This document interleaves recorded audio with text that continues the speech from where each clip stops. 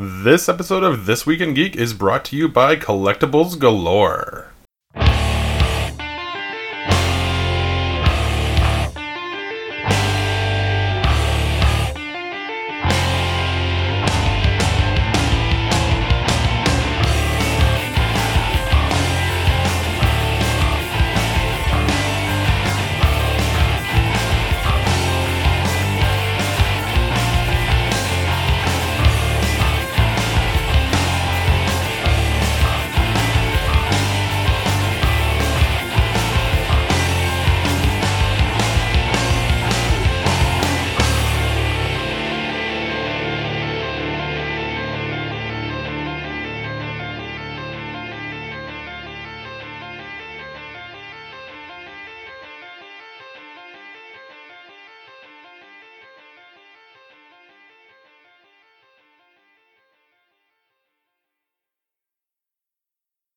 Good morning. It is Wednesday, and that means it's time for This Week in Geek. I'm your host, Paul, and I have some really cool stuff to talk about this week, so let's jump right into our weekly pull list. Tired of the same old series piling up in your pull box? Need some new comics to get into? The Previews World 5 has you covered. Here are the 5 new comics with fresh jumping on points you can start reading this week. Every week, Previews World collects 5 titles with new number ones or fresh story arcs perfect for reading and getting into a brand new series. These new releases are available to purchase at your local comic shop, such as our good friends at Collectibles Galore and Comic Zone, and feature comics from any genre or publisher. This week, Wolverine makes a comeback. DC villains fight to save the world in Deceased Unkillables. Get a glimpse at an alternate world where U.S. elections are decided by combat. Matt Kindt and Wilfredo Torres make a bang, and Team Ash takes on the Army of Darkness. These series are ready for new readers to enjoy. All you have to do is start here. First up, from Marvel, is Wolverine number 1. The best is back. Wolverine has been through a lot. He's been a loner. He's been a killer. He's been a hero. He's been an Avenger. He's been to hell and back. Now, as the nation of Krakoa brings together all mutant kind, he can finally be happy? With his family all together and safe, Wolverine has everything he's ever wanted, and everything to lose. Writer Benjamin Percy and legendary artist Adam Kubert bring the best there is to his new home, plus the return of Omega Red. New from DC is Deceased Unkillables number 1.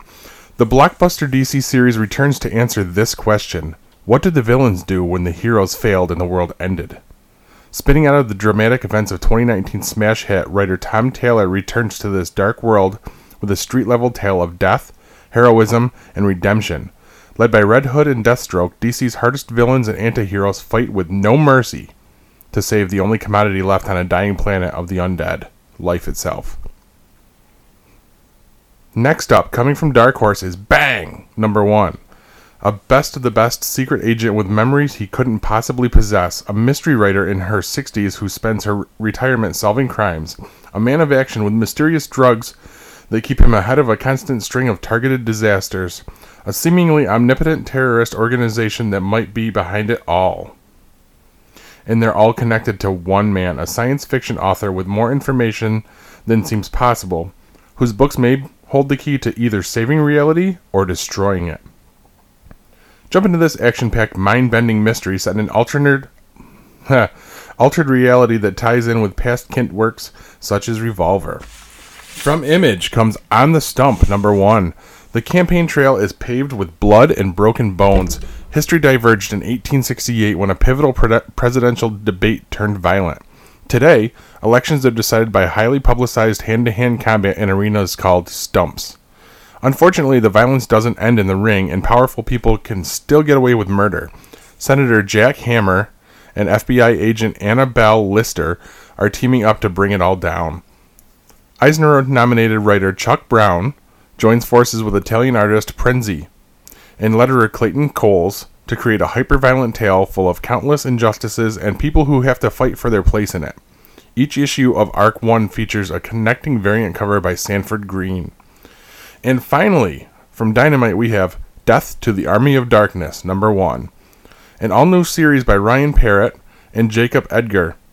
It's been 6 months since the events of the Army of Darkness film. Ash is just trying to settle down and get back to his groovy ways.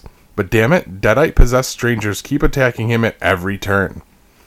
Why is evil following everywhere he turns, and what happens when an awful splinter spell causes Ash to become Team Ash?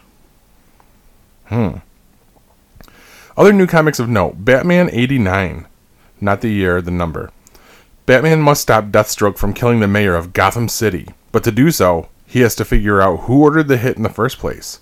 If his 4 main suspects aren't fessing up to the crime, then is there someone even more sinister lurking in the shadows, waiting to deliver the coup de grace?